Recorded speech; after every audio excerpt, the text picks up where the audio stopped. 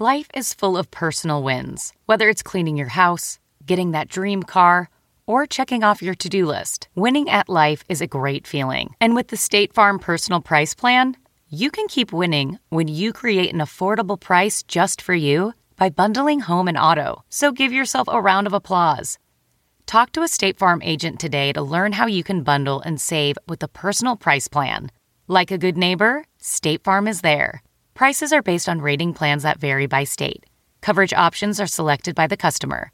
Availability, amount of discounts and savings, and eligibility vary by state. Angie's List is now Angie, and we've heard a lot of theories about why. I thought it was an eco move. Fewer words, less paper. No, it was so you could say it faster. No, it's to be more iconic. Must be a tech thing. But those aren't quite right. It's because now you can compare upfront prices, book a service instantly, and even get your project handled from start to finish. Sounds easy. It is, and it makes us so much more than just a list. Get started at Angie.com. That's ANGI, or download the app today. Welcome, Oral Traveler, to the Nerdist Podcast, episode number 273. This is a very interesting episode, and there's a lot of huge backstory on it that I'm excited to tell you about. But first, I will say that I am been doing stand-up comedy at Zanies in Nashville on December 6th, 7th, 8th, and 9th, and also at Zanies in Chicago, 13th, 14th, 15th, and 16th. Gotta build up the new hour of material. My comedy special, Mandroid, airs on Comedy Central on November 10th. So watch that and then come out and see me. Is that a lot to ask? I apologize if it is, but I'm still going to ask. And also, Amazon.com is a sponsor for this episode of the Nerdist Podcast. If you go to this podcast page, click on the Amazon banner, and then you just shop as you normally would, you will support the Nerdist Podcast. Thank you for doing so. If you do, if you don't, I'm not going to judge you. This episode of the Nerdist Podcast was an almost tragedy turned smiley face, and here's what happened. We had an incredible live podcast at the Best Buy Theater during New York Comic Con. There were probably like 1,100 people there, something. It was incredible. Joel Hodgson was there, Guillermo del Toro, Travis Beacham, who wrote Pacific Rim, which Guillermo is directing, and Matt and Jonah. So many wonderful things happened during the podcast, very special things. And we finish the show, and we're all just sort of high-fiving each other. Yay, we're so good at this. Hey, let's pat each other on the back some more. And then Matt goes to grab the computer where he has been recording the show, and we start listening to it. And then Matt goes, wait, why the fuck did it stop recording after 8 minutes? And I look, show's gone. No show. Gone. None. Not recorded. The computer stopped recording after 8 minutes for some reason. So in feeling rage inside, but trying not to seem outwardly rageful, I went to the promoter and I was like, the show didn't record and we lost it. You know the whole podcast thing? Not a podcast now. So we asked the guys backstage, who I guess were the audio guys or the stagehands. I'm not exactly sure whose job was what, but it was the worst, most infuriating attitude you could have had about it. The one guy was like, yeah, it stopped after 8 minutes, but I didn't know who to tell. I was like, someone? Get all those people back in here. Get Guillermo back here. We have to do this again. You know, I mean, it was really such a not my problem kind of a thing. And I get that, you know, not everyone, it really doesn't have to be everyone's problem. Although I guess it should have been, because I think that might have been his job. But it was just like, come on, dude, you know, tell one person, anybody, that something has happened, and don't just fucking, you know, like throw up your shoulders and go, well, I don't give a shit, you know. It was an expensive show to put on, and it's not like they were working for free, so I had a tough time with that response. I mean, I didn't, at that point, it's like, I couldn't even get mad. I just was like, well, okay, well, you didn't tell anyone. I mean, what? There's literally just no point in getting mad. But I am glad that I did not have fireball hands like my Dark Elf Wizard character from Skyrim, because I probably would have lit that motherfucker up and then felt bad about it afterwards. Then I would have resurrected him and made him a dead thrall, and then he would have had to follow me everywhere and fight battles for me. That would have been the way to go. So I was heartbroken. I really had. It was just one of those episodes that I really was excited, super excited to share. And then I got an idea, because we all have technology in our pockets. So I tweeted out the next day, if anyone bootlegged this show, by all means let me know, and we will use it because we really need it.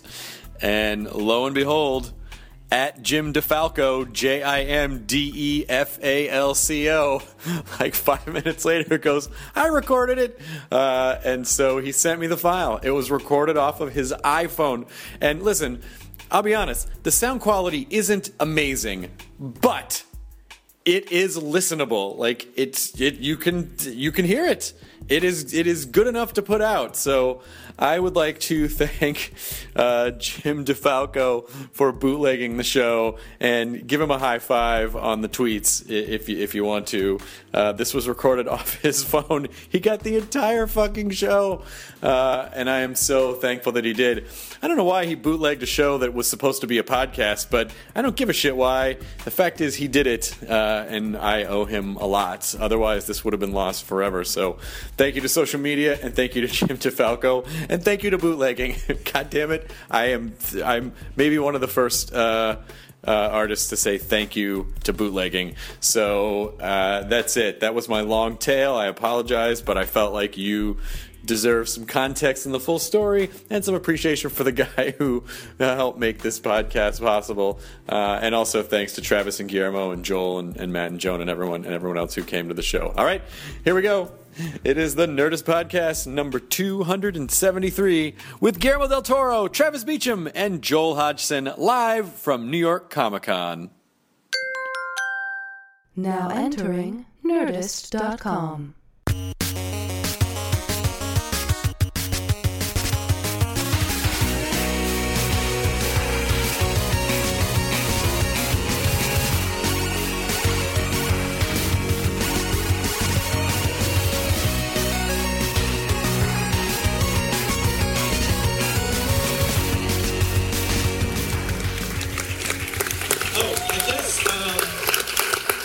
In the middle? Sure, I'll sit in the middle of this press conference.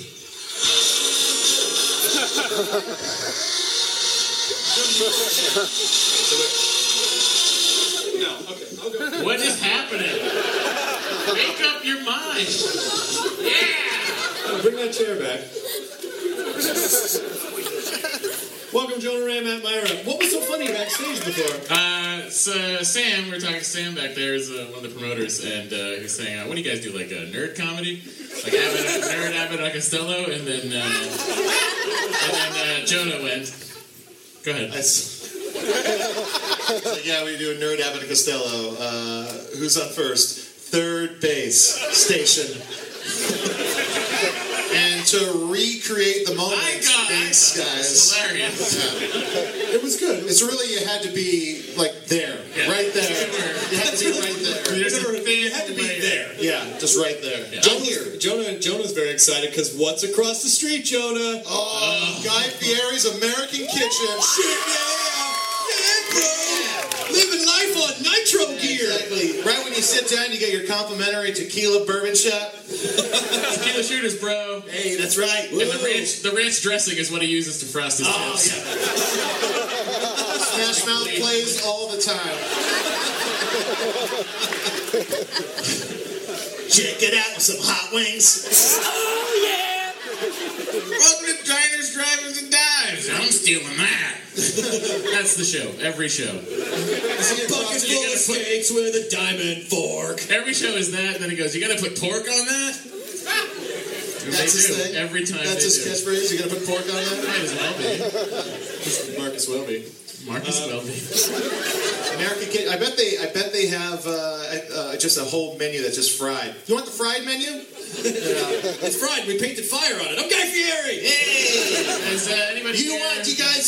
It's about 10 minutes before you can get a table. So you want to frost your tips while you're waiting?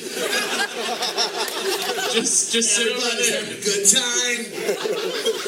Can you put on this shirt. It has flames on it. Yeah. I'd like to see if you could just walk up and break off a piece of his hair and just chew on it. Like, and then you get the shittiest powers ever. Just shitty powers. Can you fly? No, I could just sleep. That's a power? Yeah, it's Guy Fieri power. Yeah. I'm also good at skanking them. Guys, Badfish is coming. Yeah. Sublime cover band. Which is weird, because technically the band Sublime is now a cover band. It's like rock and roll karaoke. The Guy Fieri 3, Sublime. Is Guy Fieri performing in that band? It looks like it. He should, right? Yeah. They just look like triplets, Guy Fieri triplets. They're fat, blonde hair, and playing horrible music. Hanging out with my friends. Yeah. Every band we don't like is Smash Mouth. That's true, right? I was on the Lower. The band's totally Smash Mouth. I was on the Lower East Side and I saw the most delightfully Jewish name I've ever seen of a business. I wrote it down. Yonah Schnimmel's Knish Bakery. I thought it was going to be bagel, bagel, bagel, bagel. Well, that's a much more racist term. Is it? You think it is? That racist? Guys, it's a religion, not a race.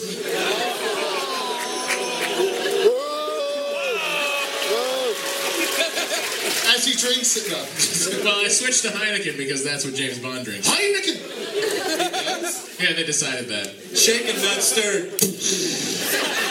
No, beer doesn't work that way. Thanks, corporations. Mr. Bond, beer doesn't work that way. I just rewatched Die Another Day yesterday, or 2 days ago. I don't know if you guys have watched it yesterday. Some it's people don't worse like it, than you some people remember. And the Die Another Day theme song, do you remember the Die Another Day theme song by Madonna?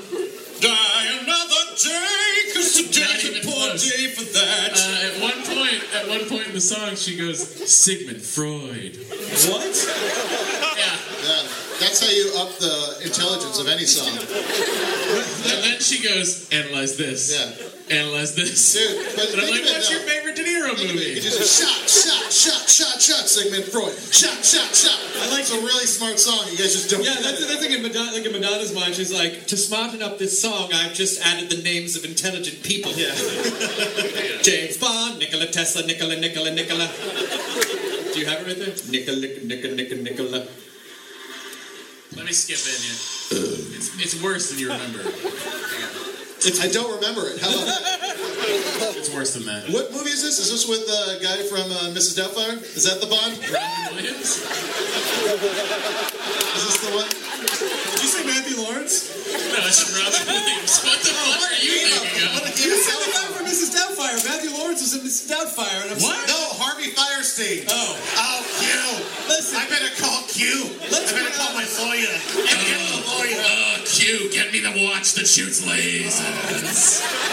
We really gotta do this thing. For Her Majesty's Secret Service. You know what? I don't feel like it. I think I'll just die another day. I tell you what. Don't talk about octopussy. I'd let him Blofeld me. Fuck you. I can think of a couple odd jobs. Why can't it be Octoballs?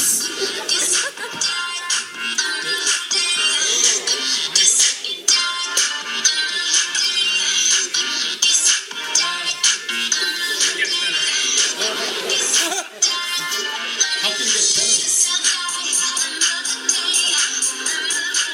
Alright, there are less words than I thought. No shit.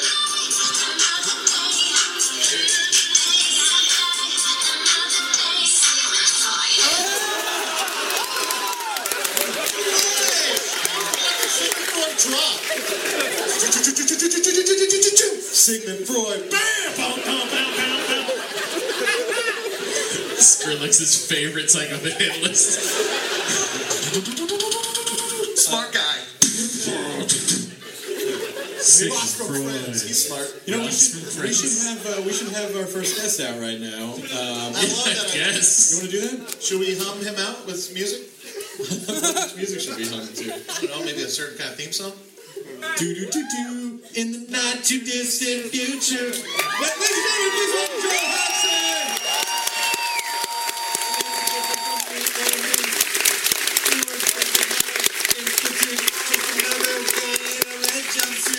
You did a good job cleaning up the place, but his bosses didn't like it, so they shot him in his face. What's in the cheese? Welcome to the show, Joel Hodgson. He's not done, Chris. Sorry. Continue, Joel. A little more chord. Thank you. A little more chord. Thank you. More chord, please. Most people don't know that Johnny Carson reference. Carson Daly? You mean that thing?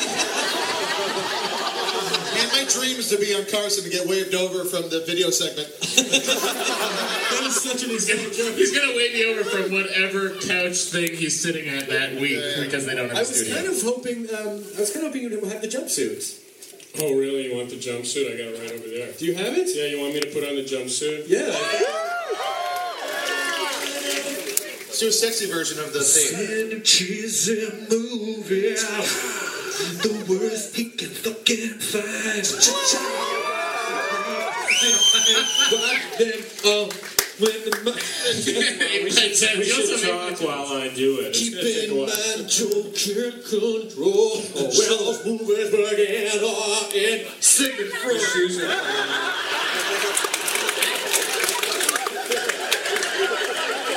Analyze this. Analyze this. Analyze that. Mad Dog and Glory.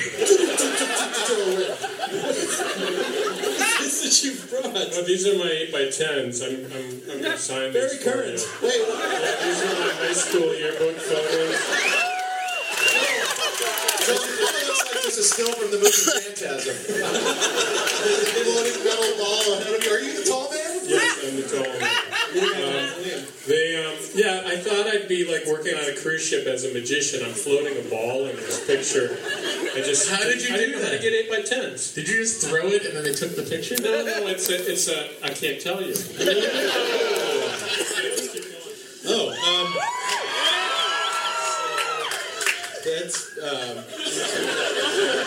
Chris, is this the part of the show where you get our comedy heroes to get naked in front of us? That's right. Wait a minute, you guys digging this shit? Oh, shit. Oh, his shirt says Austin Rocks on the back. Keep it weird, Joel. You want some of this? Yeah. Yes. He's turning you on, you weirdo. Oh, her. Okay. You never know if he'll fall asleep on stage. Give it up for Joel. Yeah, they can see our stuff. I can see my stuff. You can't see. No one can see your stuff. Joel likes a boxer brief. Yeah, just let everyone know. Also enjoys a high sock. Is that a Tom Servo in your pocket? What? Yeah. Take your pictures. I'm gonna say I never realized that the jumpsuit was so short. Yeah, was that always the case? Was it always that short? They're really jump shorts. Jump shorts? They're really kind of jump shorts.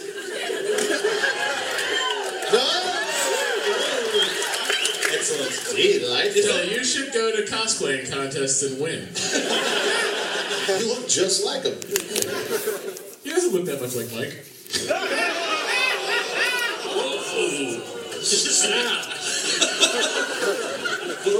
I don't think mine's as loud as yours. Could you make Joel's louder? Yeah. And I can't talk as fast as you either. What are you talking about? Why that wasn't Stephen fast? I can't get him on. I'm talking words now. Talk fast. No, when I listen to the podcast, you really talk fast. I do. You talk really fast, especially the intro part. Yeah, well, I like to. My idol is John Machida, the fastest talking man. Oh, somebody's the micro machines. Micro machines. Sorry, When you try to talk fast, you talk weird and slow. I'm not talking about that. Talk fast? Okay, here we go. It's like the Bionic Man. This is me talking really fast. I am talking faster than your ears can process. Now you cocksucker. By the way, there's a new... we saw a song on iTunes. It's a top song on iTunes. We saw a song. We didn't click listen. We were also on acid, so that explains how we were able to sing the song. Purchase. We looked at all these smells. Feel it, Chris. So, look out, Christmas shoes. There's a new heavy-handed sheriff in town, and it's called Beer for Jesus. And so it's what? It's beer with Jesus. There's a song Beer called with Jesus? Beer with Jesus. I'm listening. And before Chloe even clicked on it, I go, I'm going to tell you exactly what this song is about. It's a redneck lamenting about how he just wishes he could have a beer with Jesus Christ and ask him questions about life. Oh my God. And so she starts playing the song, and it's just like, and so I wanted to ask, how do you turn the other cheek? That's it, this beer with Jesus. I'm belligerent. Who is singing for us? With Jesus.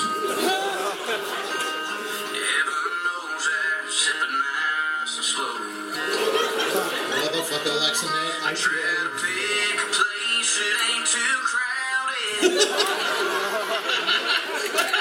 He's hitting on our Lord. So we went down to St. Peter's Bar. I just like the idea that he's swimmer's like, body. he's giving it a lot of thought. Like he might fuck Jesus later. Gonna find a bar that's not too crowded. Yeah. And I'll drop the roofie in when it goes to the bathroom. He's don't like a crowded bar, you know? He likes a bar, though. He likes to sit on one side of a table. Drinking with Jesus, and you were like really distracted by the TV. It's like right beyond him, too. Yeah, right. Yeah. No, You're thinking of doing the Sermon on the Mount? Okay. Oh, have you seen this? Jesus' glass just has the blood smear on it. I don't get it. Let's get crucifucked up tonight. Post time, late night. Jesus, I'm gonna drink this. It's your blood. It's just wine, you guys. It's not really. Shit, hold on, give me your phone. I'm gonna text Mary Magdalene. And Jesus is like, should I text Mary Magdalene? I want to text her. Jesus Christ! What? You want hot wings? That is a really bad song. Define bad. Smash Mouth. Okay.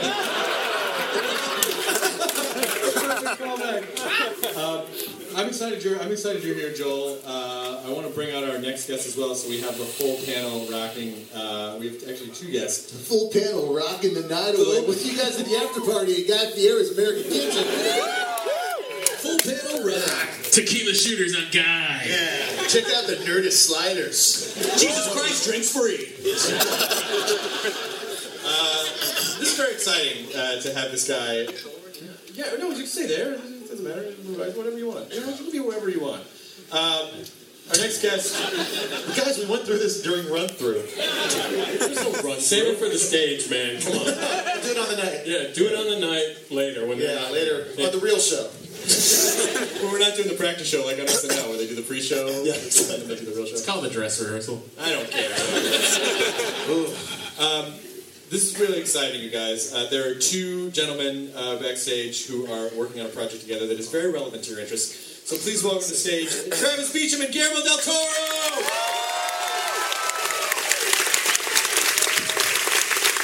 Does anyone know what they're coming out with? Like asking when I get a refill. Hey! Travis Beacham and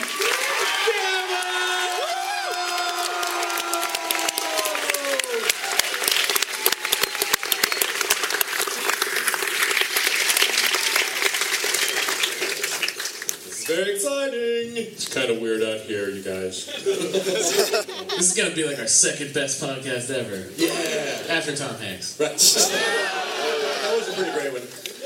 Welcome, you guys. It's nice to see you. good to be here. It's good to be here. They were just saying backstage that you don't, like, really calmly, I don't think they really cue, so it might be a good idea if you go. And then we heard the cheering, and they're like, go, go, go, So Travis wrote a movie called Pacific Rim, which Guillermo del Toro is directing. And I kind of want to give people a little bit of context for there. I just moderated the Legendary Comics panel, and how'd you get that gig? I always said the same thing. How'd you get that gig? I own you! That's the laughter money causes. But you guys are doing a Pac Rim comic that is essentially. Do you want to talk about a little bit, Travis? Just tell people what the comic is about. Yeah, sure. It's going to be basically a prequel to the movie. So it's the movie. It kind of drops you in. I love to drop it. I'm a big fan of Blade Runner. You know, where it's like you don't get the explanation. You're kind of dropped into the situation and you just follow the world as it goes. And so what that does is it leaves a lot of room open to fill in the gaps, you know, and go back and tell the backstory. And that's essentially what we're doing with the comic book, is taking it from the history so you see how our world became this world that you see in the movie. Yeah, because when you were working on the character Bible, it was just like 1,000 pages. You know we did? If it's on? I don't know. It should be. Hola. Wait, try the wireless right here. What the fuck? No, I'll take this one.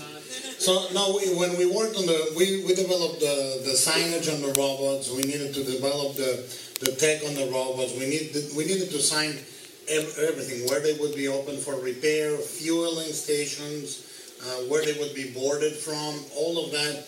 And at the same time, we were developing the biographies of the characters. And there was a huge backlog of information. We generated a Bible that was about 1,000 pages long.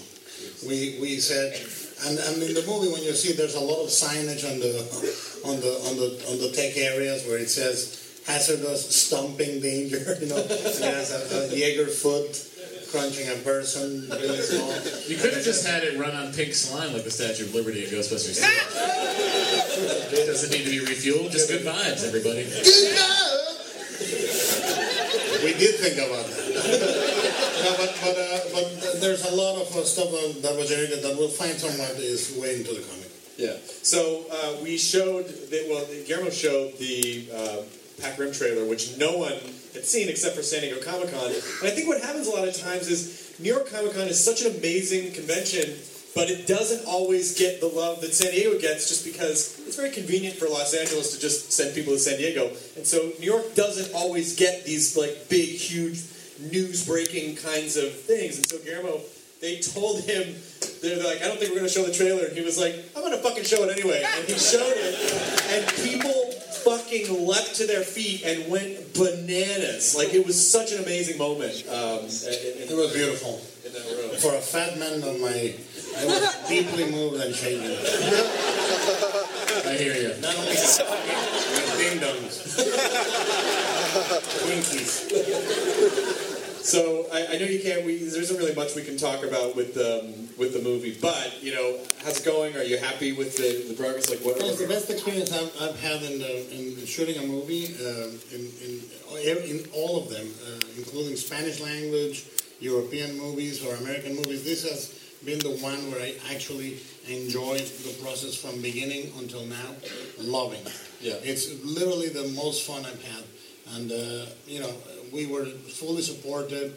Legendary and Warner's have been great. And with Legendary, with Thomas, obviously, you get to geek out. And you get to talk to a studio head that has Sideshow toy maquettes on his shelves, that he has a Jim Lee or Frank Miller original on the wall. You're like, wow. Yeah. It's fantastic. That's expensive. It is. I can't do that. Are you guys looking forward to the porn parody Pacific Rim Job? Ooh, that needs a Pacific Rim shot. How hard was to come up with that? I mean, it's not hard at all. But those robots are going to be real hard when they're fucking. It's not like Saving Ryan's Privates. Or Home Alone or any of those. Sweet Home Alabama versus Kramer. For the listener at home, Chris spent about 5 minutes talking about how we're all going to have 45-minute orgasms before the show started, and then he said, strap on your cum boots. And I just assumed that was for protection from all the cum that would be on the floor. Those would be cum galoshes or cum galooshes. Yep. I loved watching backstage. I'm going to turn it away from cum. You always do. I feel like I say that a lot. But is your microphone working yet? Fucking shit. Yeah. You fit in great. I saw Guillermo do a Q&A with Edgar Wright for Scott Pilgrim at the Egyptian, and a fantastic fucking movie. Great movie. And the only thing I took away from it, other than the fact that it was a fantastic movie, was Guillermo loves swearing. Oh yeah, honestly, when I moderated the Pac-Rim panel at San Diego Comic-Con, you burst into a tirade because you're like, do you remember what you said about motion capture? No. That happens with Tourette's. You don't remember. You said you were talking about how the robots in Pac-Rim. You're like, there was no motion capture. Fuck motion capture. Like, you get so mad at motion capture. You're like, fuck mocap. No, what it is it's difficult to do that if the robots need to move like humans. Then they can move human-like, but I wanted the shock absorbers and everything mechanical to be animated frame by frame. Yeah. I didn't want to go the easy route and have them move like they are, 200-pound actors. They needed to move like they are 25 stories high. They cushion a little differently. They would not walk normally. So it looks amazing. Like it looks so amazing. Like when you see. There's a lot of discussion about whether or not to go with a hat. But, I feel like wrong choice. Listeners aren't going to. Oh shit! Sweater vest. What's that?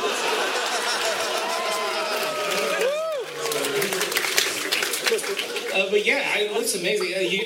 The lack of motion capture really comes across because you really get the sense of the scale of these things. And the same with the monsters. The monsters are humanoid, but the proportions are not like me. They are proportional. You said something. I had the absolute pleasure of going to the Masters of Horror dinner. It was John Landis and like a million amazing. Joe Dante, John Carpenter, Robert Rodriguez, Robert, and I don't know how you guys got on that topic, but you started talking about how farting in public, and you're like, I don't fart, I will not. I don't ever. But that's the tragedy of being my size. You're in an elevator, somebody farts, they look at me.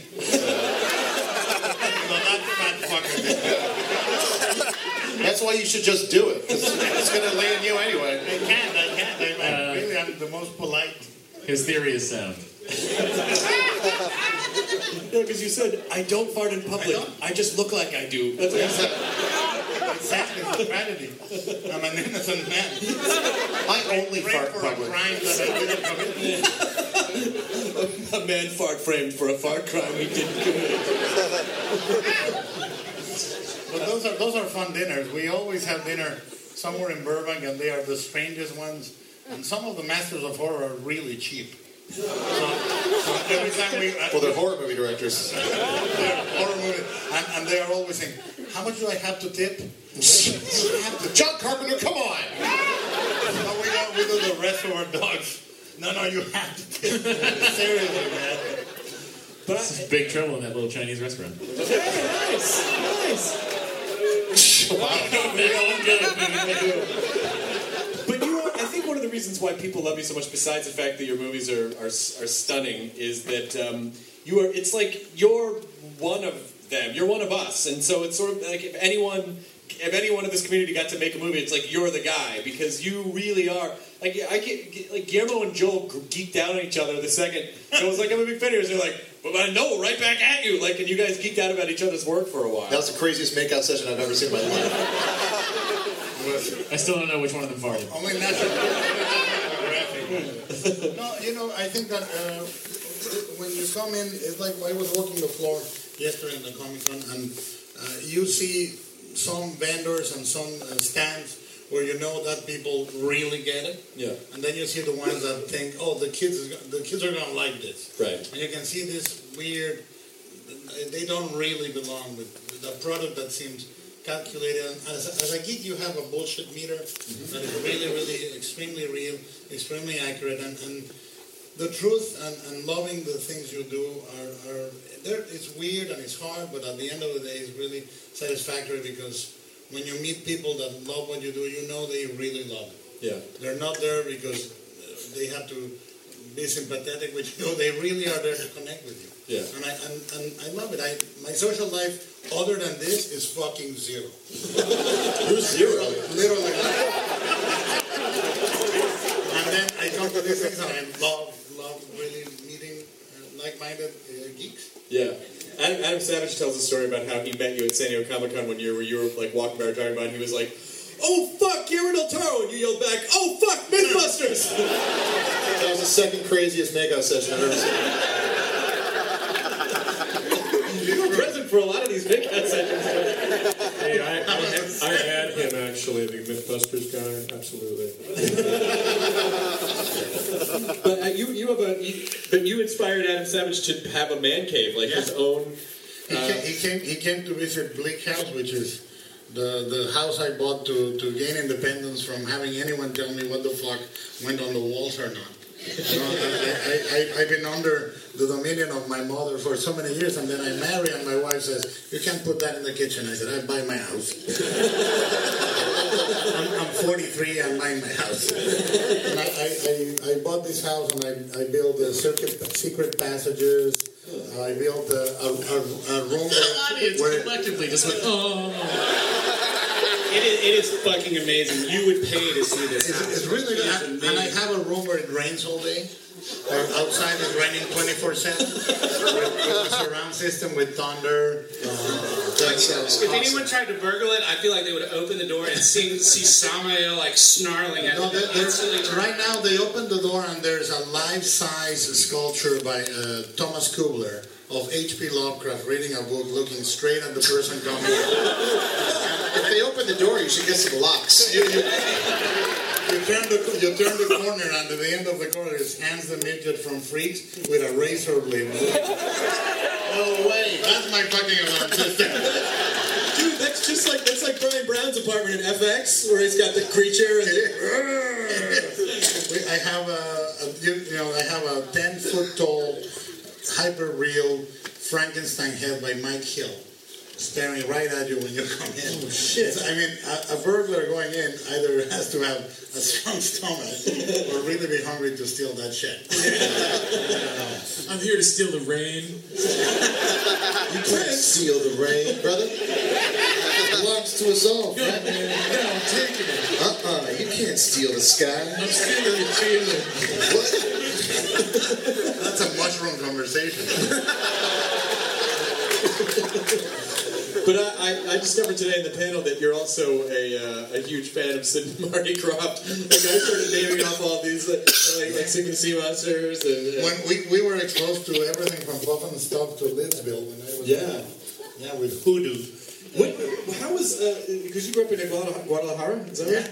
So what culturally influenced you? Like what of our stuff? That first of all, you're bilingual in a way that like I can't imagine directing in another language. Like would you always speak English or how did it? I started learning English with in Mexico we subtitled the movies, so I would watch Universal Monster movies every Sunday and read the subtitles and listen, and then I started buying Famous Monsters of Filmland and Mad Magazine, and I literally got a dictionary from my father's library, and I started translating like that, and I'm self-taught, and so it took many years, and I never lost the accent, but I really love writing in English when we write the string novels.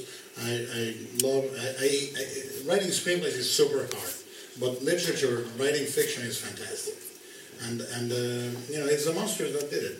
It was either Alfred E. Newman or Basil Gore was covered in the end.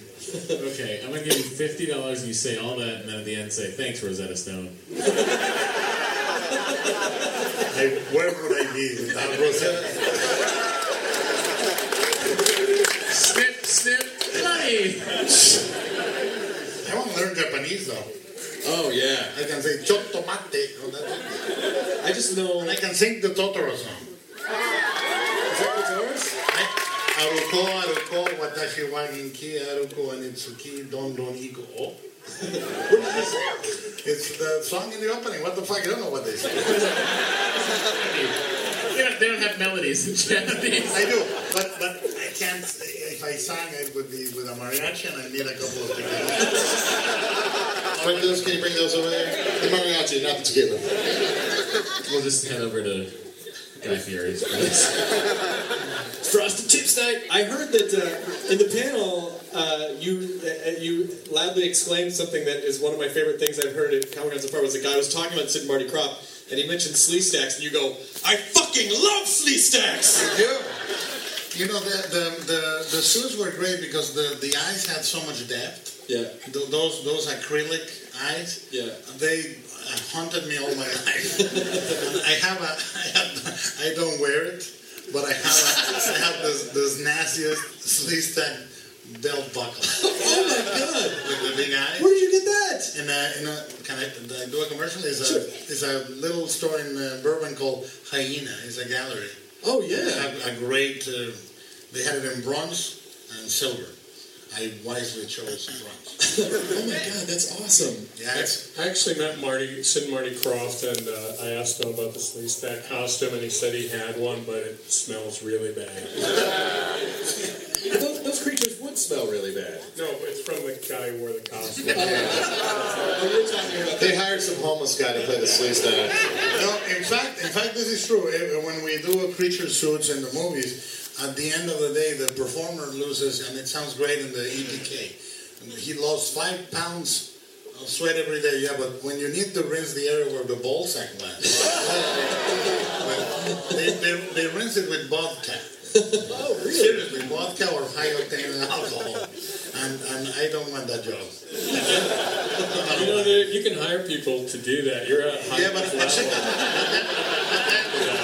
Then we go to lunch on Sunday and they tell me, you mother.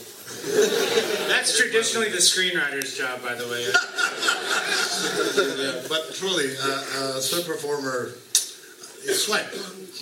Doesn't get fresh. So with a movie like Hellboy, is so many scenes, or especially Hellboy 2, where there's like sort of up the creature quotient. What's the does that? How much time does that add when you basically are directing like a Muppet movie kind of? Huge. Huge. Let me tell you. Like we have Abe Sapien who can't see. He has 2 pinholes, and then you have Johan with a gigantic Mysterio head with full of smoke and zerbos, and he can't see except for and Johan throws a bag at Abe in one scene where I will tell you about it later. Take 20. Go by. And it's like that. It's like when you're working with in normal situations, you go from here to here, you sit down. But when you're working with a creature, it's like you grab them by the shoulder, you have to map it out like you would be if they couldn't see. Yeah. They need to count the steps. They need to know where the chair is without making it look like they don't know. It multiplies the time of the shoot enormously. And what was it that sort of, what was it things like Sid and Marty Krofft? Like what inspired you to because so many of your films have that, there's one special element like that I think has become sort of synonymous with your... I think the movie that changed my life in that respect was Planet of the Apes. And Beneath the Planet of the Apes.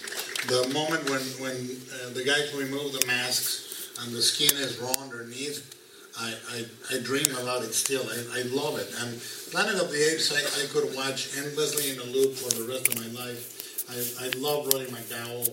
That Planet of the Apes. Sorry, I thought you meant the Marky Mark one.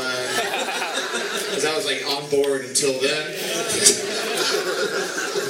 No, but it's really, John Chambers, I think, remains one of the really top makeup artists that ever lived. And he's not recognized as much as he should be. Yeah. I think Argo will be interesting to see because of that. How do you, because you're such a fan of stuff, because you're such a fan of comics, I know, and video games, and film, how do you find time? Like, because you have to create so much. So when do you get to be a consumer? When do you get to like take things in? Do you still have to make time for that? Yeah, no.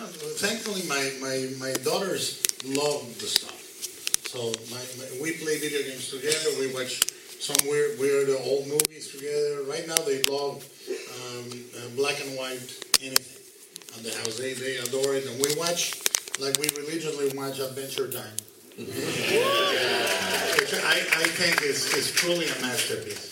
I say it without any hint of just geekdom. Is the freedom, the way they associate things, the innocence of, and at the same time, the sort of gleeful perversity is just amazing. I mean, I have my Finn figures at the office. Oh wow!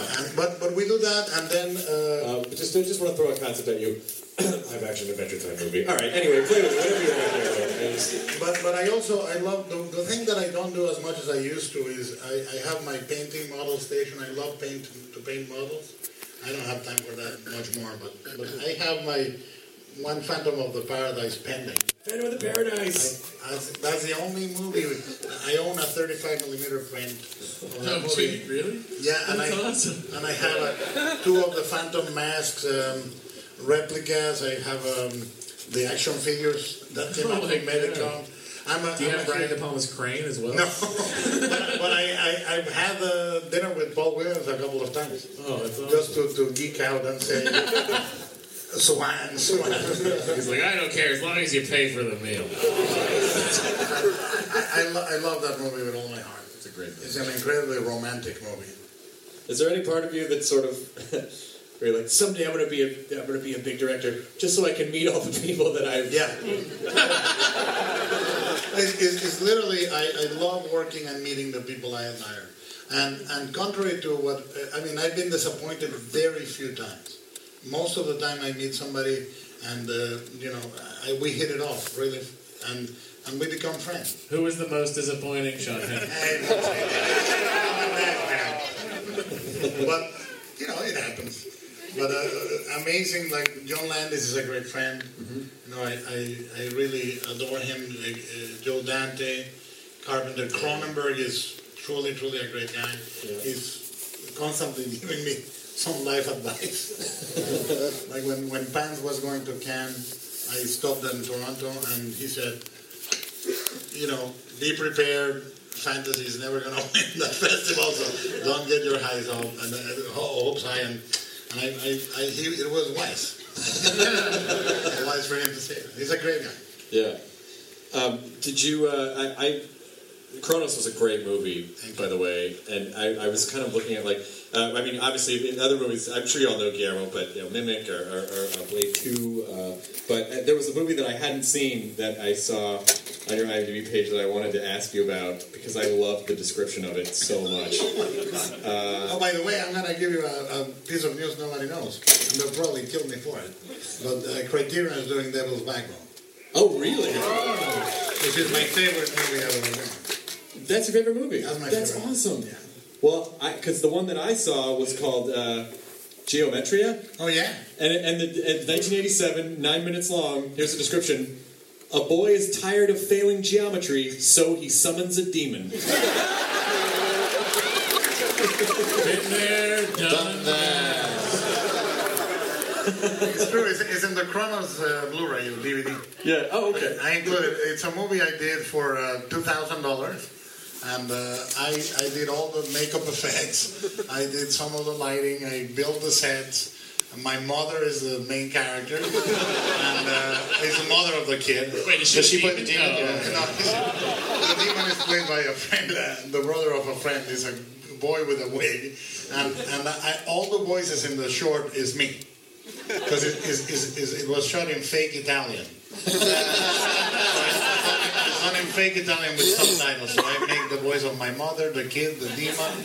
Geometria now in faux Italian. When you find, because your earlier work, your hands, you're in it, like you're doing most of the stuff and you're crafting it. You're sort of like you're creating kind of a moving sculpture, I think. Mm-hmm. So when you can make a movie like Pac Rim and you're given, a massive budget. Do you feel oddly like that's limiting in a way? Because I sometimes think the less money you have, the less resources, it kind of can force you to be more creative. So is it unnerving a little bit when you have all of the resources in the world? Well, first of all, your duty as director, no matter what you're doing, if you're doing a $2,000 movie or a $100 million movie, you need to make sure that your ambitions are far bigger than the budget. Yeah. You need to try and make it look twice as big. So no matter what the budget, I'm always counting the number of cars, of extras, counting the days, trying to do double shifts, whatever it needs to be. So no, and in the case of Pac Rim, knock on wood, so far so fantastic because we got away with some really, really crazy shit. Really seriously crazy shit. So, I think it's been the best experience also because I really can't say this enough. Thomas Tull and John Yashny are real fans. Yeah. So I could go to Thomas and this is the first time I would be arguing with a studio head saying, no, keep that. Don't lose it. Find something else. It was really great to do that, and we have a couple of really deranged set pieces in that. I mean, I know you listen. I mean, I don't know if people will believe me because now Legendary owns our company, but I don't believe you. I mean, honestly, like Thomas will literally say, like, you know, you gotta make your own vision, and you have, like, he's such a. You sit with him, and you run out of the room, and you're just like, I'm gonna punch the moon because he's like, think as big as you could possibly think, and then go bigger and do whatever you want to do, and we just want to support that. It's fucking crazy. Why would you punch the moon? Why would you beat up the moon, man? One of the first conversations I had with Thomas, you know, you're used to some pretty pedestrian conversations, going in and having meetings with execs and that sort of thing. And Thomas, like, I remember it was a development meeting about Pacific Rim. He said, now, been thinking about how this thing works. Is it anything like quantum entanglement? And I'm like, well, yeah, but you wouldn't put that in the script because... No, I mean, like, he comes at it from, like, a really earnest place, and, you know, it's just been a very, very charming process. And look, on the beginning, I had two perfect experiences shooting. Devil's Backbone was one because Pedro Almodovar produced it, and he was truly like a guardian angel. He was sure that we got what we needed. He was not interfering. He was a director. He is a director, so he knew how to produce for a director, and he was an amazing experience. And the other one is Pacific Rim, because basically, if I needed Thomas or I needed help, I would call and they would be there. Other than that, they wouldn't be there. Yeah. And I was super happy to run the set with the same freedom I would run an independent movie. I would say, we're not doing those pages, we're doing this other, we're going to do this in the other room, let's change the dialogue, like complete freedom. It was fantastic. So how, you know, with any movie, but Pac Rim in particular, you must have to, like, going in, your vision must be so crystal clear because there is no room for, like, I don't know. That's why you should never, ever make a movie you don't really want to do. I don't understand how anyone can do a movie by a decision of career, because I think shooting is a movie. A movie is like fucking. At some point, you cannot fake a boner. You're into it. Good night, everybody. When you leave tonight, remember that, guys.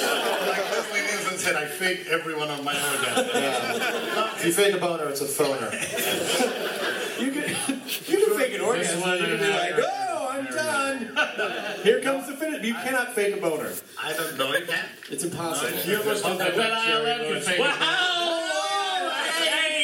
coming. Whoa, lady. Put on your cum galoshes. What happens is when you... Schimmels, can I speak? I'm finished here, though.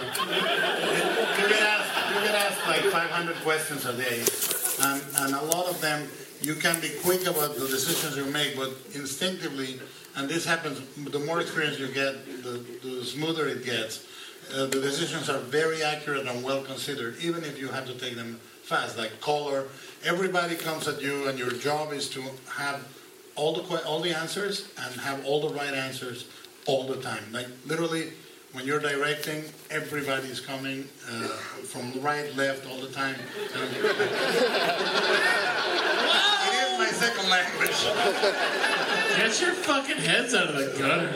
Yeah, when I direct, everyone's coming. Oh my God, Big G, I got a question for you. Director of Pacific Rim Job. I got a question. You did Kronos before Hellboy, right? Yeah. And when did it dawn on you that Ron Perlman, you said, shit, he looks just like Hellboy?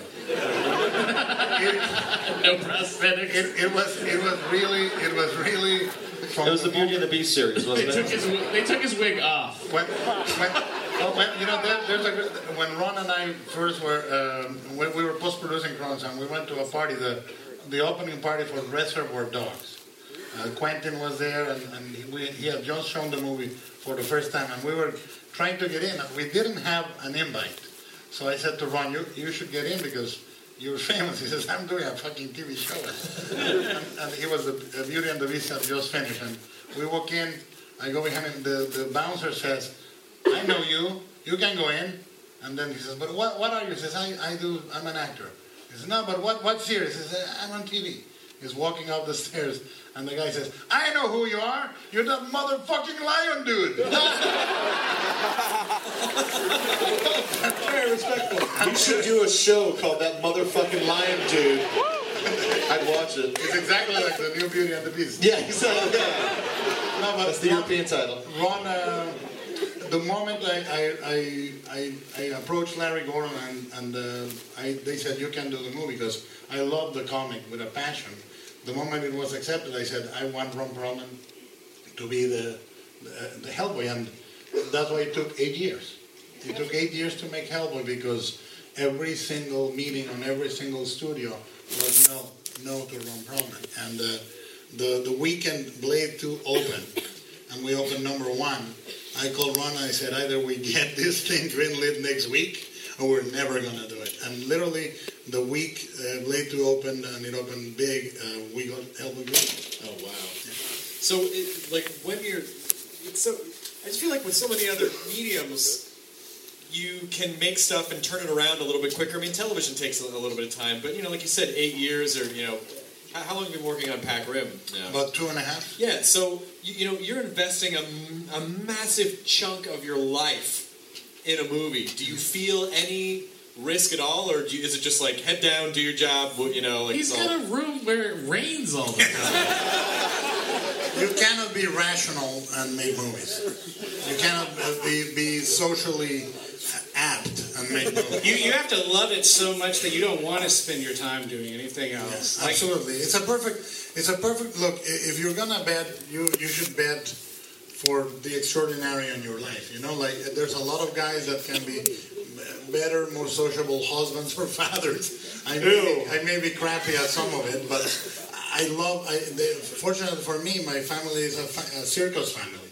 They travel with me. They love it. They know I arrive at 2 a.m. and go to work at 4 a.m. They lift big weights. One of them's a lizard girl. I'm very happy about that.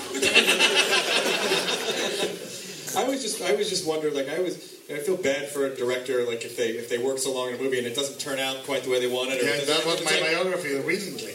It happened what? Yeah, well, the Mountains of Madness, we've been trying for 13 years now. Oh, God. 13 years, and we came very close right before Pac Rim. And it collapsed when I was scouting in a helicopter, the Glaciers, when we got the phone call to come back to LA and have a meeting. We were opening the offices the week after. Oh, I hate when bad news comes in a helicopter. In the helicopter. In the Glaciers. And I said to my wife, I'm going to pack my thick pants. And I go with sweatpants. My legs went completely numb in the middle of the excursion scouting. I regretted bringing and now to this day, my daughters and my wife say, pack your thick pants. But does that stuff, can you kind of roll with that stuff? Or No, I was really, really, truly affected by the fallout of Mountains. But that happened on a Friday, and Monday I was on board of Pac Rim. I was already producing and developing along with Legendary and Travis, but it really affected me. It's the first time in my life when I truly, for 2 days, I was completely depressed. Deeply, deeply, deeply depressed. And then I said, I gotta go and shoot. I love this movie. And for the longest time, as we were designing Pac Rim, and I was just producing, I was thinking, who is the bastard that is gonna take all these great designs and enjoy them? And, you know, when it happened, I was quick and happy, but for that weekend, it was a weekend in hell. Well, or in the rain room. In the rain room. I was sad in the rain room. It's always sad in the rain room. With the rain, you couldn't see my tears. The rain is tears, bro. It's like he's just sitting in a room and he's like, something's wrong. And he just flips the switch and it starts raining out the window. Looking out the window, cats and dogs in here. And he looks over and he goes, shut up, Lovecraft. Quiet, hands. Stop mugging me. Well, I think just watching people in San Diego and watching people at New York Comic Con today, they are weird. They are excited about. I think they're excited about Pac Rim because I think it's a movie that they really want. Like that, you know, no one's really done like a great giant like kaiju movie in a way that we feel like technology should have given us by now. What about robot jocks? Touche. It's always either monsters or robots. It's never quite. Yeah. I mean, you know, obviously, you know, there was maybe one sequence in the first Transformers. Like, okay, that sequence is pretty cool, but then it's just like no, that's not what I needed. What sequence did you see that was pretty cool? It's the sequence where there's this chase scene down the freeway with. Oh yeah, that's not. And he does the like running. I like when the Transformer pees oil. Why do the old ones have beards? It doesn't make any sense, Travis. Don't think about it. Because they didn't have a mechanic come along and make a goatee. Like, when does my car get old enough that it has a beard? Wait, so you're saying that there are no robot beards in Half-Life? Because in Pacific Rim, there's a bunch of beards. Only the kaiju have beards. Oh, Megatron, wouldn't it be wild and great to get some robot pussies? Oh, Megatron, what are we going to do? Oh, Jazz. This is how I talk for some reason.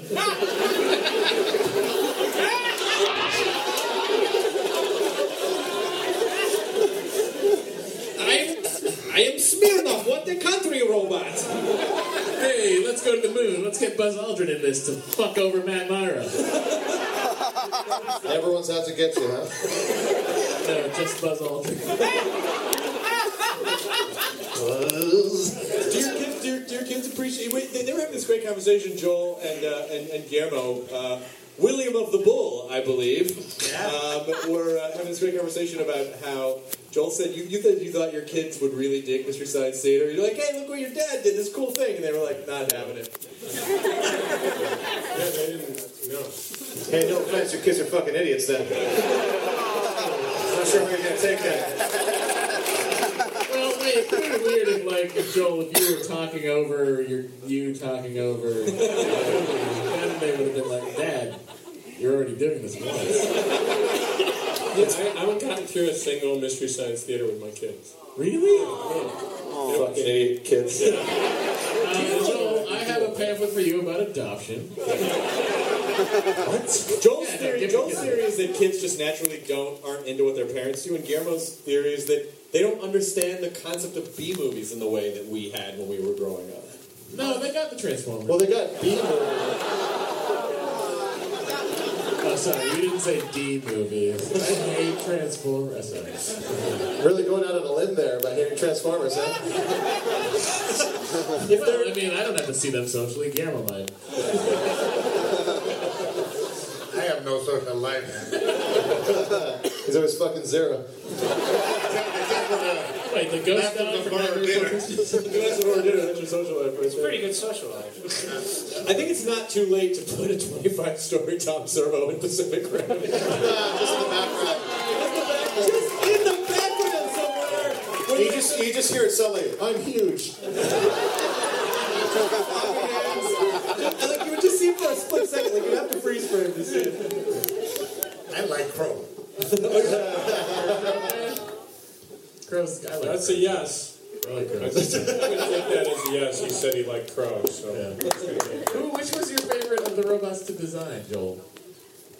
Oh, well, you know, the Crow came right out. He was just as he is, pretty much. Easy birth. Yeah, easy birth. and Tom Servo was actually the first show we did. Tom Servo was actually at a different head, and it was a baby robot called Beeper.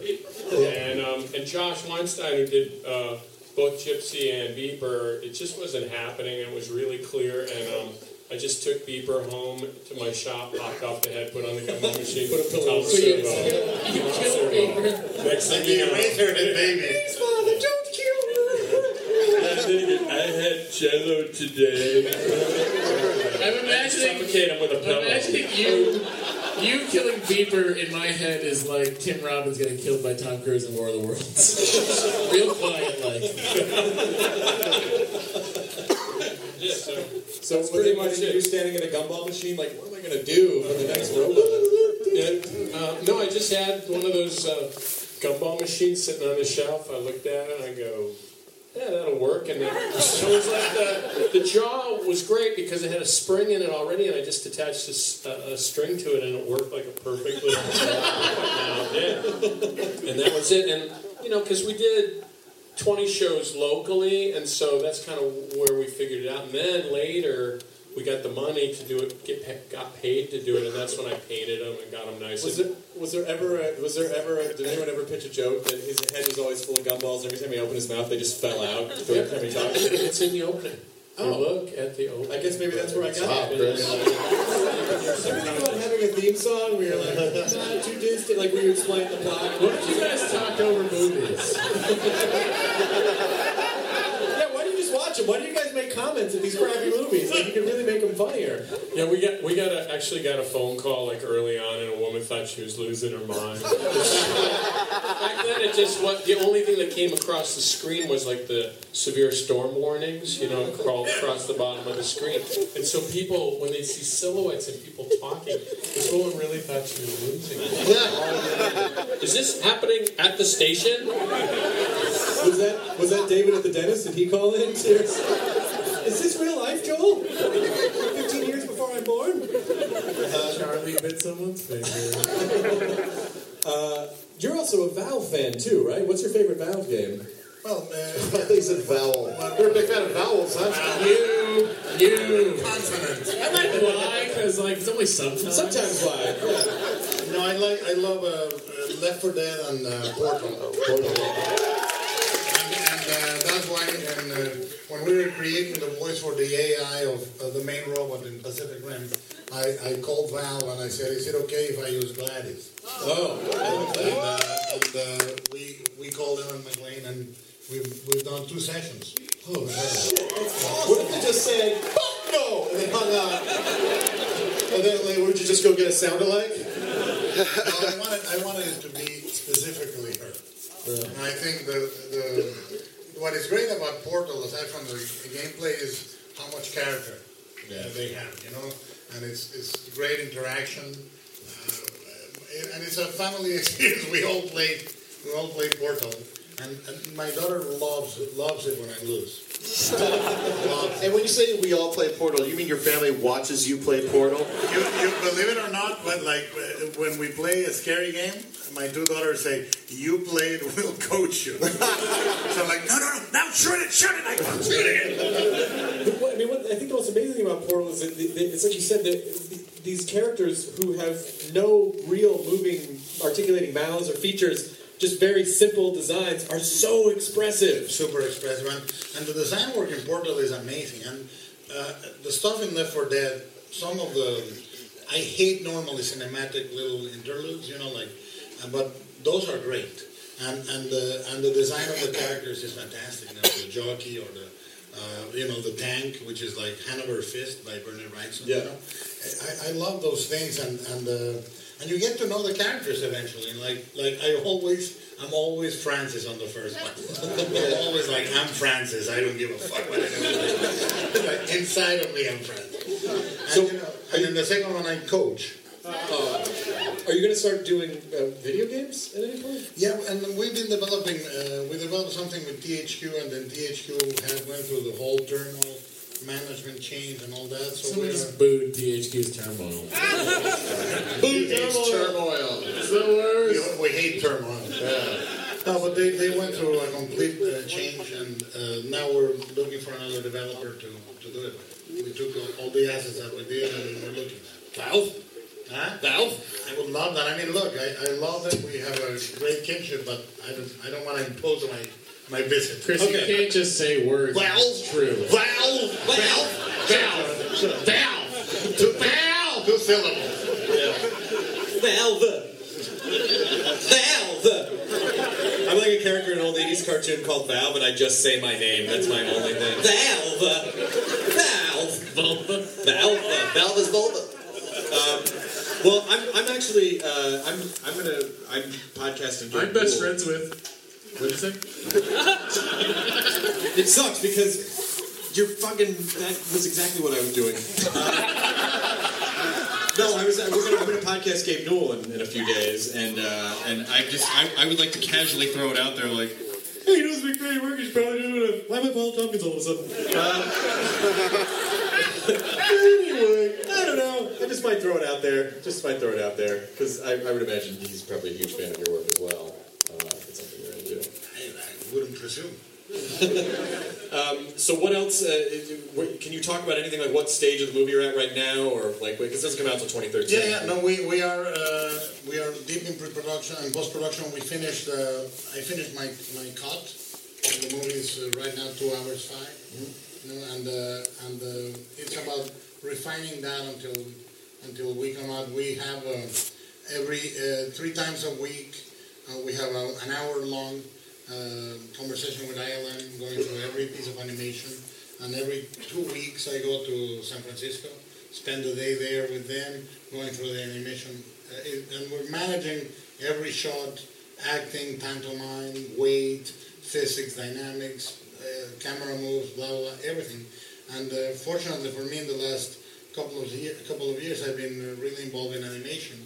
And it's helped me a lot beyond just a couple of shots to be able to manage the animation language and the crafting of it a lot more. What is it that you think?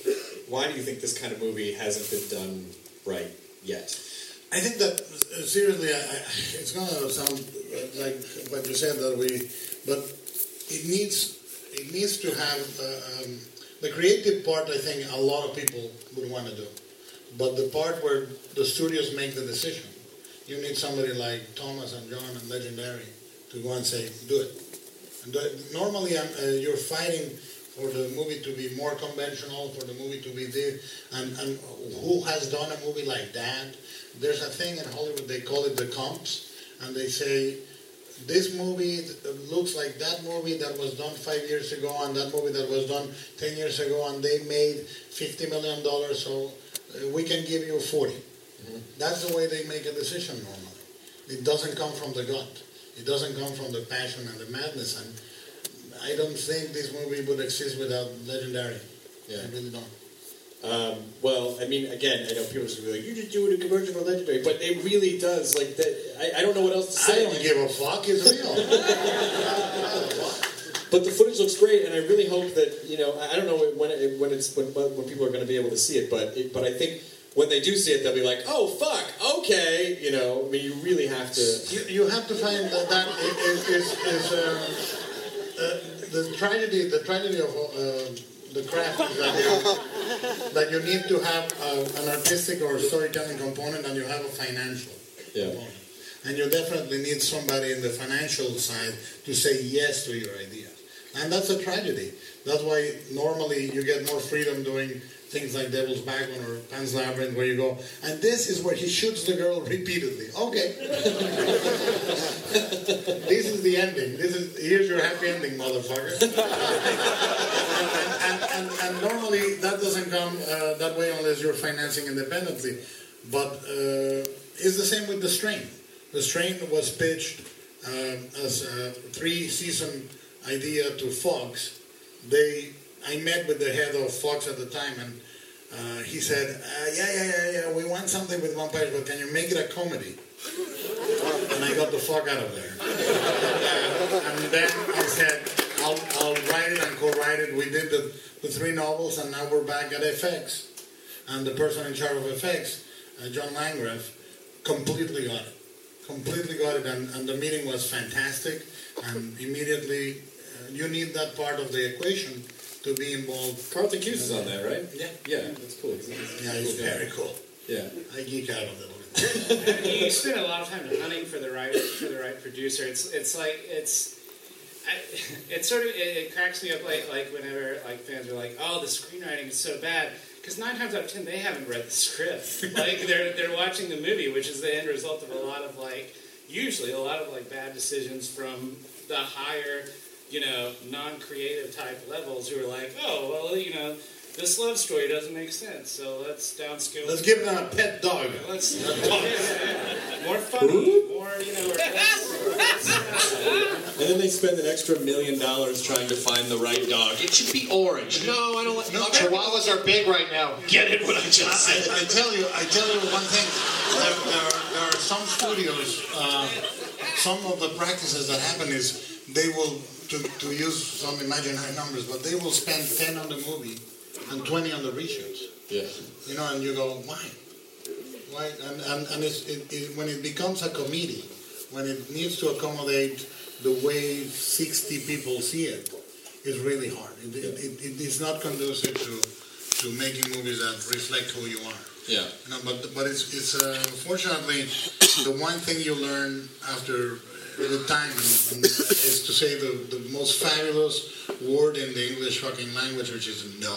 No, and fuck no is even better. I think it might be no in other languages too. Yeah. No, the other day I was really enjoying just the fact that we were watching the cut, and there was a sequence that was playing a little too long, but I think it's right, and I said no, we're not changing it, and just Thomas immediately said it's your cut, you do what you want. So it's happy moments right now.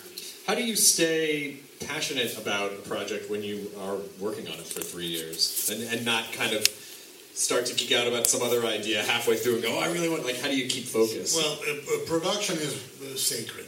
Pre-production, you can actually do little things here and there, but post-production too, but in production is 24/7, you're completely dedicated, the movie is real until it really gets the green light. Movies are weird. They are like a lizard. They don't move, and then they go like that. And you go, holy shit, it's over. But it can stay without any movement on the studio for 10 years, and then all of a sudden you're in the premiere. Yeah. So it's weird. You have to always be able to almost have something that you can work at another level, like producing something or being involved in writing. You can do it in pre and post, but you cannot do it absolutely on production. Well, I think what I'm sort of realizing is that the thing that you guys all have in common is just the idea that you too is. You had a very specific idea about what you wanted to do, and you were able to make it, and no one interfered, and then that's why it was successful. So there is sort of a, what do you think it's going to take for most studios to kind of go, all right, we'll step back a little bit and sort of let the create. It just doesn't work that way. Nothing. Yeah, I think that's what makes good things good. Is that good and great by its very nature has to be uncommon. It's the other end of the curve, and if all studios started doing things in a way that was conducive to greatness, then it would become ordinariness, and super greatness would be the new great. Ooh, super greatness. Yeah, that's one step below ultra super greatness. Super ultra greatness. Yeah. And so it's like... That's the band that got me off One Direction, was Super Great. That's what makes it special. That's what makes it... Don't glare at me, Jonah Ray, from across the table. How do we drop in a One Direction ref?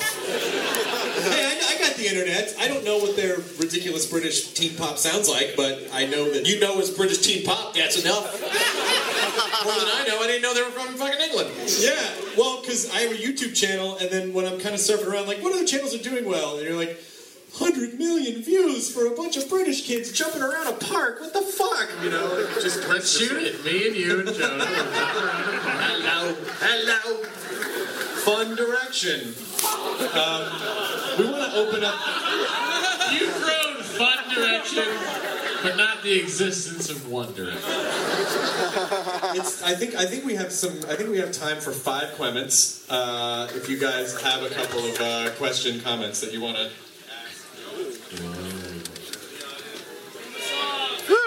Oh, Jesus Christ. I had no idea this crowd was so Don't walk towards the monitor! Hey, Matt, what about Wrong Direction? Huh? I actually think this bit is done direction. That's not his phrase. Done. It's done direction. Shut the fuck up. I'm looking at the panel and all I can think of is scanners. Like, I just want someone's hand to fold open. He wants mine to do it.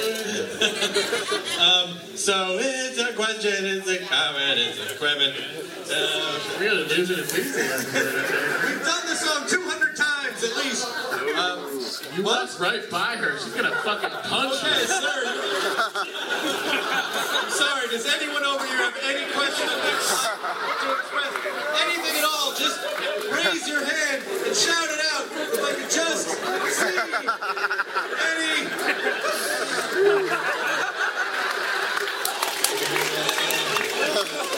Just let it happen.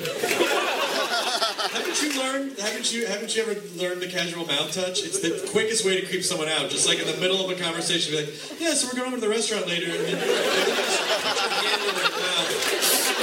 Hey, lady, there's a microphone over there if you don't want to stand next to me. What? Feel lucky I'm legal. I hope it's barely.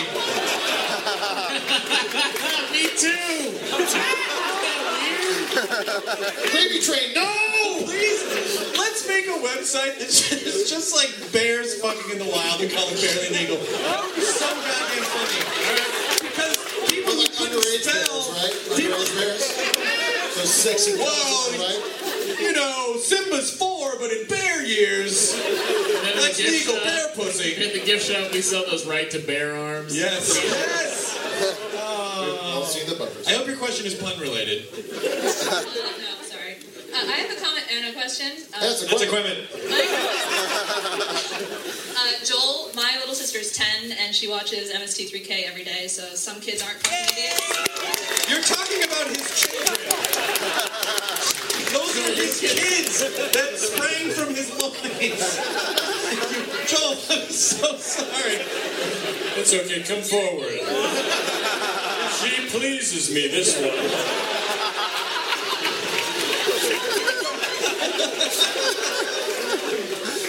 And Guillermo, I was at the Peter Davison spotlight earlier, and he was talking about how one director made him catch bull semen in a cup. And so I was wondering if you're the director that likes to mess with their actors. I try not to, but when it's needed, I do. With like bull semen or just in general? Bull semen, no. But in Pacific Rim, yes. Permanent semen, no. We did in Pacific Rim. There's. Look at you! I can't say it. We did with Idris Elba. There's a scene where they are in the middle of the combat and they were in a real rig, huge, several stories high, that shook, and it was very uncomfortable. And I knew that they were really suffering. And Idris said the next scene is with water and smoke and sparks and steam, so it's going to be really unpleasant. And he said, "Really? How much water?" I said, very little, mostly in the foreground. The rest will be the stunt guys. And then we opened 9 valves of water. And he got soaked, and I knew he was locked into the set. He couldn't move. I said, sorry. Now act. Sorry. Do you feel like a question? Oh God, your hand, your arm. Never mind. Stop touching. Thank you for your question, comment. Anyone else want to get molested by Chris? More hands went down. Suck on that business. Yeah, that's how I do it. Oh, we must love it. It's a hey. What's going on? Hi. Hey. Okay, so this is a comment. First, I'd like That's a question of comments. This is my 7th show, so I'm kind of Your 7th show? Nerdist I show don't or even just think ever? Jonah's been to 7. Yeah. That's fucking more than I can handle. Okay, so first of all, I'd like to say congratulations on your 9th year of sobriety. Oh, thank you very much. Yeah, I proved I can do it. Getting fucked up tonight. If you could have a crystal ball to look 9 years in the future to see what this has become, would you still have done it? Well, first of all, I'd probably see if there were a way to prevent major tragedies. But after you realize that's not possible. With a crystal ball, would I have still done what? All of this. See what all of this has become. Would I still want to do it? Oh, fuck yeah! What are you kidding? Of course! I mean, this is the... Everything... He likes this. Guys, I wouldn't change a thing about you! Hooray! No, this has been the most amazing, like... How about this, dude? Yeah! Joel has literal crystal balls. It's a not too distant boner. That's a crystal ball. Not too distant boner, which you can't fake.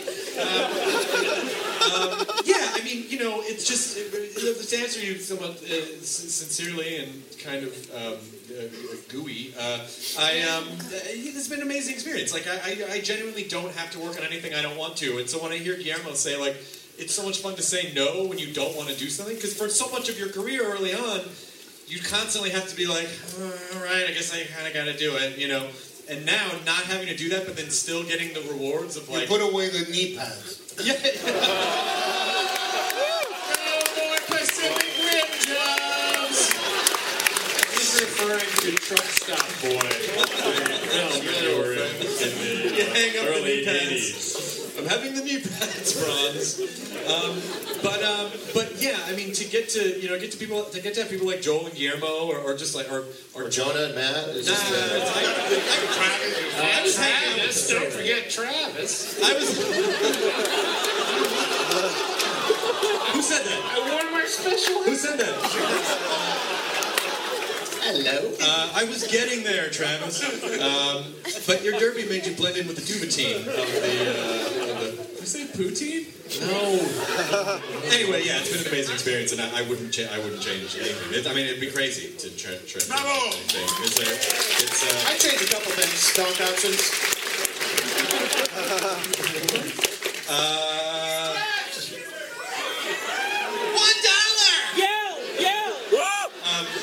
You sir. Yes.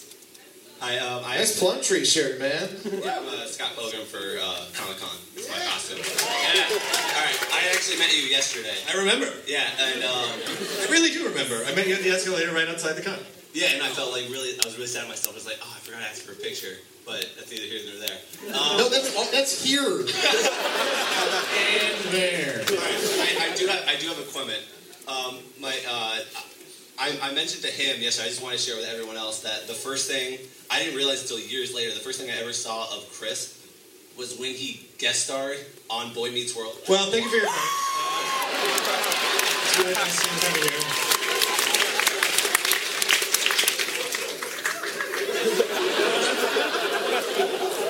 What was Topanga like? Top heavy. She was. You can't tell me that any kid didn't watch me like, what girl has tits that big at that age? Like, I think that shaped me in a way we all know is true now. What shape would that be, Matt? Yes. All right, and my question is, I'm a third-year film major, so it's right at that time I'm looking for like internships. So I was just wondering. Wow. I know. Good luck with that. If I couldn't read your shirt, I would think you were dressed as Hulk Hogan post-sex day.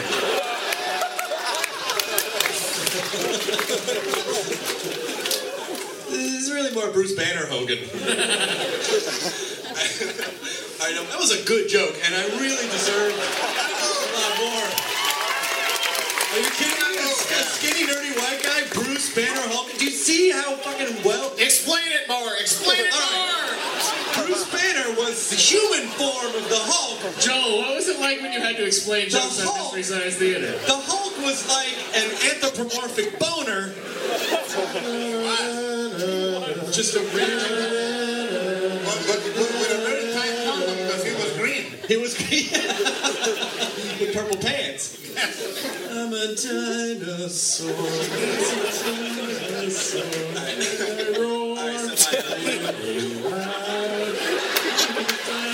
a dinosaur, and sometimes I roar.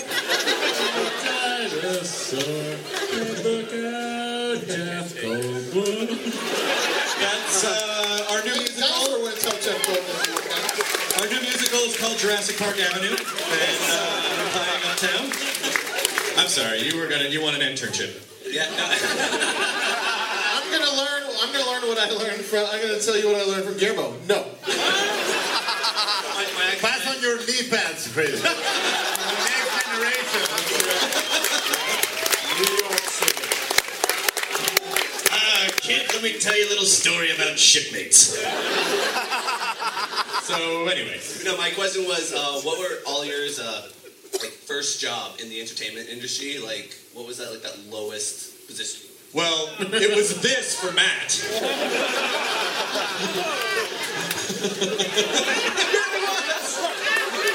I think Comedy and Everything Else was... All right. That was a good I'll show. give you that. That was Todd Glass and Jimmy Dore. Yeah. That was before The Nerdist. Yep. I've been doing podcasts long before you, buddy. Oh, shit. Oh, shit. I'm sorry, I didn't mean that.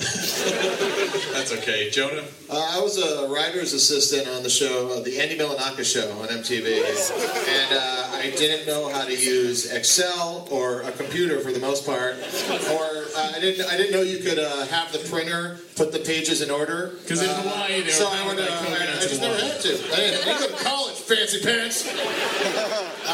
So I would print each and every page of the script out, and then put them all together by hand and staple them, and then I didn't know what to do if the staple wouldn't go through. And then I got fired. But then they rehired me as a writer, so that was nice. It all worked out for Jeff. What about you, Guillermo? What was your very first? I dug a grave in a movie, and I did that in real life. It was a real cemetery. It was a Mexican movie. I think it was illegal. I did it, and in the same movie I was PA, and I also was a stunt driver. It was a very bad action. What about you, Travis? Oh, Jesus Christ. This is going to sound... Okay. I wrote the $150 million movie, Pacific Rim. I sold my first screenplay out of film school, and Guillermo... Fuck you! Fuck you! That hat makes so much more sense! Lowest fucking experience. I can't complain. I know that sucks, but yeah, it's been anytime like I go back to the film school where I graduated, and they always ask me advice like, how do I break into the industry? How do I break into the industry? I'm like, I don't even fucking know how I broke into the industry. Just sell a script right before you leave. Right? Make a hit song. You write something and then you sell it for money. I don't understand what you dummies want. How do I get rich? Get $1 billion. Have someone give me. Now I'm going hat shopping. See ya. That's a good. Listen, I'm going to Justin Timberlake's store. There's nothing wrong with that. But do you ever feel like a weird? Do you ever feel like artist guilt or something? Like oh yeah, yes, yeah. Like well, I think when it comes out of nowhere, like you have this looming unstated suspicion that it could just go away out of nowhere too. Like when you sell Chris Hardwick an iPod case in 2007. That takes me back, man. I work at Apple Store. Jeff Goldblum. That's the porn guy. He's a Pacific Rim job.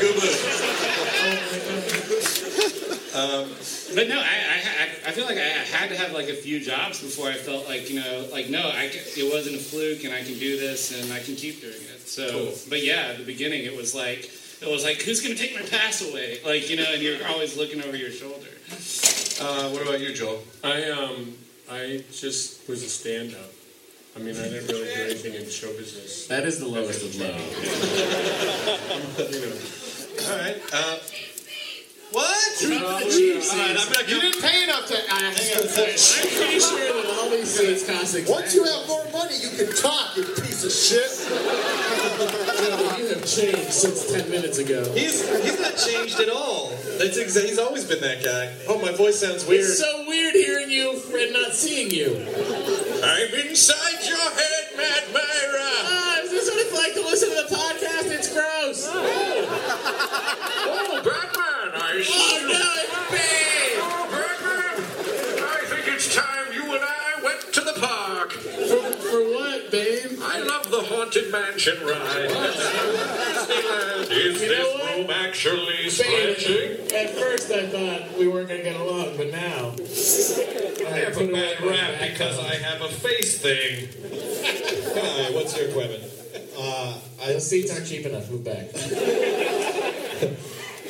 I was wondering if we could ever expect to see Hellboy 3. You know, I want to say yes. Hopefully someday somebody will come along with the will to give us enough money to end the world. Just watch season 3 of Sons of Anarchy. It's unofficially... Or Frankie Goes Boom. No, I think we're trying the two movies. Those people are very sad up there with the phone. With the iPhone. Very last row. Head out there, Chris. Go. So maybe we're trying. We're trying. Giving out free high fives, but not free because you paid to come to the show.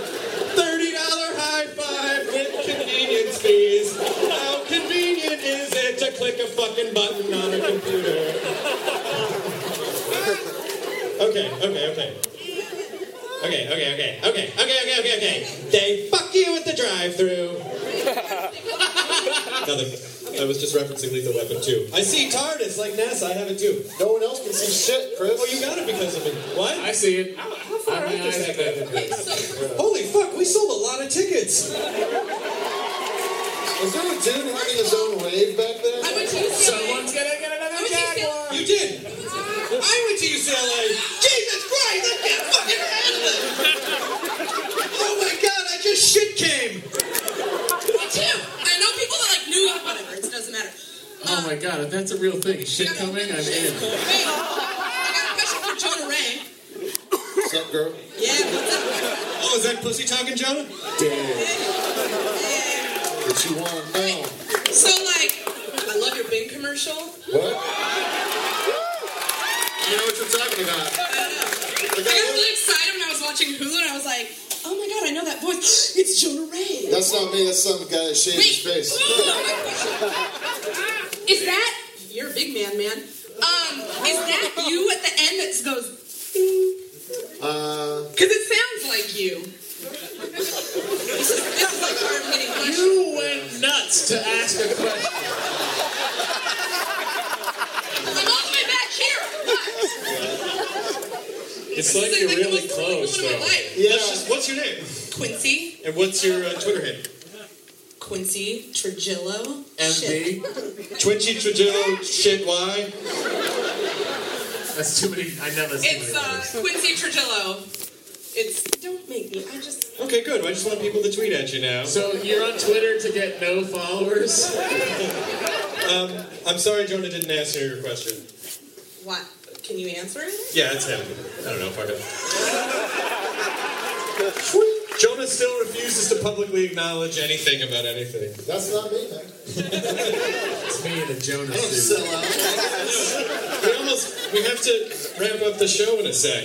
I know. I love you too. When's Talking Dead? Tomorrow? No, Sunday nights. I fucking forgot what day it was. Jesus Christ. When are you flying back to Los Angeles? I'm moderating the Walking Dead panel tomorrow, and I'm getting on a plane and going back to LA to do Talking Dead on Sunday. Yeah, it's fucking awesome. Hey, high five. Fucking high five. Motherfucking high five. Oh, my hand. It looks like Why? $30 high five. I think we just have time for one more quemit. Is there, do we have time for one more quemit? Is it, what about this guy? Hey, how's it going? First of all, Chris and Jonah, it was awesome seeing you at Course of the Force over the summer. Thank you. I was busy, all right? Yeah. You don't care about children. What are you guys going to be doing tomorrow during Comic-Con. What are you excited to see? What are you excited to visit? Is that question not for me? Because you only cited me. I feel like I'm running around the con all day tomorrow, moderating panels and stuff. So I won't. That'll be. I'm going to every Chris Hardwick panel. I feel like we have time for one more. Clement, is there a really good one? Head of the stairs. Is there? What? Chris, it's your birthday. It's your birthday. Chris doesn't give a shit. Happy Vagina Escape Day.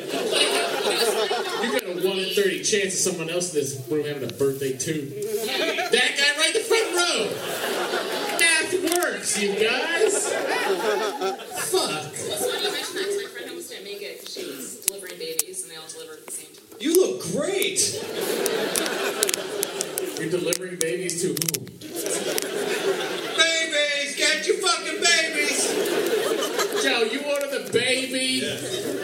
I have a 3-part question for you. No. It's very fine. simple. It's his birthday. And we just got engaged, so... Gross. What? Fucking gross. She has a good crush on me too, so this is All right, law prima nocta. Do you ever plan to expand Nerdist Industries to the East Coast? Do you need anyone to run it part-time? And yes, I will run it for you part-time. You just covered everything I would have needed to know. I don't know if we'll If we had expand. offices maybe on Martha's Vineyard where I could look out for sharks all the time. Chris, What? Monica wants. Oh, Monica! Hey, Mon. Hi. What? That's Monica Moon. That's Chris's assistant. That's Monica Moon, you guys. She cleans his Jaguar. She cleans his Jaguar. Where? I feel like that's something I would have said, but I didn't. Guys, I'm having a moment. It's a sensual moment. I don't know what's happening. She's got a vest. Chris doesn't. That's my story. Oh, I do. You're right. What's her name? Thanks, buddy. Hey, my name's Eric. Hey. Hey, Eric. I have equipment. First off, if you haven't noticed, we have a Portal Doctor Who t-shirts that smash you. I get it. They take 2 things I love and they get my money. Yeah. Okay, so first off, the comment. I want to thank you very much, Chris, for putting all your time and effort into making us fans. Just helping us out and. It's some of his time and effort. Yes, all of the time and effort because I know you're extremely busy, and so. When I reached out to you and you got back to me, I just want to say thank you. Well, I don't know what you're talking about. Because leading into my next question, I have a question actually for my girlfriend. Oh, shit! Oh, fucking shit! Will you make me the happiest nerd in all the East Coast? Why am I Southern Belle?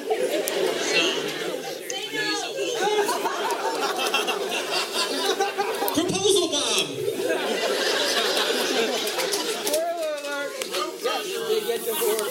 Much rather, instead of going to a beautiful park and underneath the stars, you would much rather come here and share this moment with these beautiful people, beautiful fans here. So, I love you so much, and you make me the happiest person in the world, and you're the funniest, smartest girl I know. So, please, can we spend the rest of our lives together? And we're just some people in the center of Ohio, and we're here in New York, off of Broadway, and Chris is blessing here, so... I'm not sold yet. Keep going. The greatest thing that ever happened to me, so, please, Lindsay, will you marry me? Yes! Oh! That would have been so bad. She's my Mexico! You guys should totally fuck right now! Get the knee pass. Get the knee pass. Ironically, right at the end of that speech before you asked the question, A little late on the strobe, bro. you could have fucked every girl in here. That was except when you said we're off Broadway. That was a bit insulting. How are you feeling? I'm in shock. Are you okay? You want to throw up? A little. Oh my gosh. I want you to know that he blocked you on Twitter to make this happen. Yeah, He blocked me. Engagement's off. Because he tweeted at me and said, hey, I want to do the proposal, and he had blocked you because someone else was like, hey, your girlfriend probably follows you, dickhead, and he was like, I blocked her. And we were like, what? How long have you guys been together? Years. How many? 4 years. And now it's time. So you guys live in Ohio? And you came out here for New York Comic Con? It's a very special...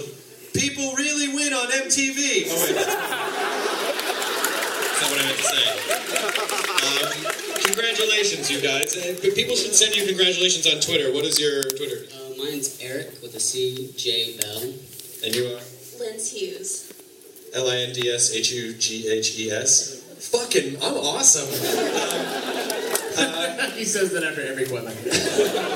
Congratulations, you guys. Come in for... Well, someone just got more recently engaged, motherfucker. Guess who's gonna run East Coast Nerds? Get out. Burn, bitch. There's no way to follow that up after a proposal. So, the worst part of it was, okay, I'm going to give you a little behind the curtain peek. I realized the cue line was going to be, okay, we have one more equipment. And I turn and I'm like, I don't know which guy it is. So I realized it like me and Guillermo were like, it's going to be him. And they said he engaged. You said you just got engaged. I was like, oh, I thought he was going to do it in front of everyone, not just go, hey, we got engaged. Well, if you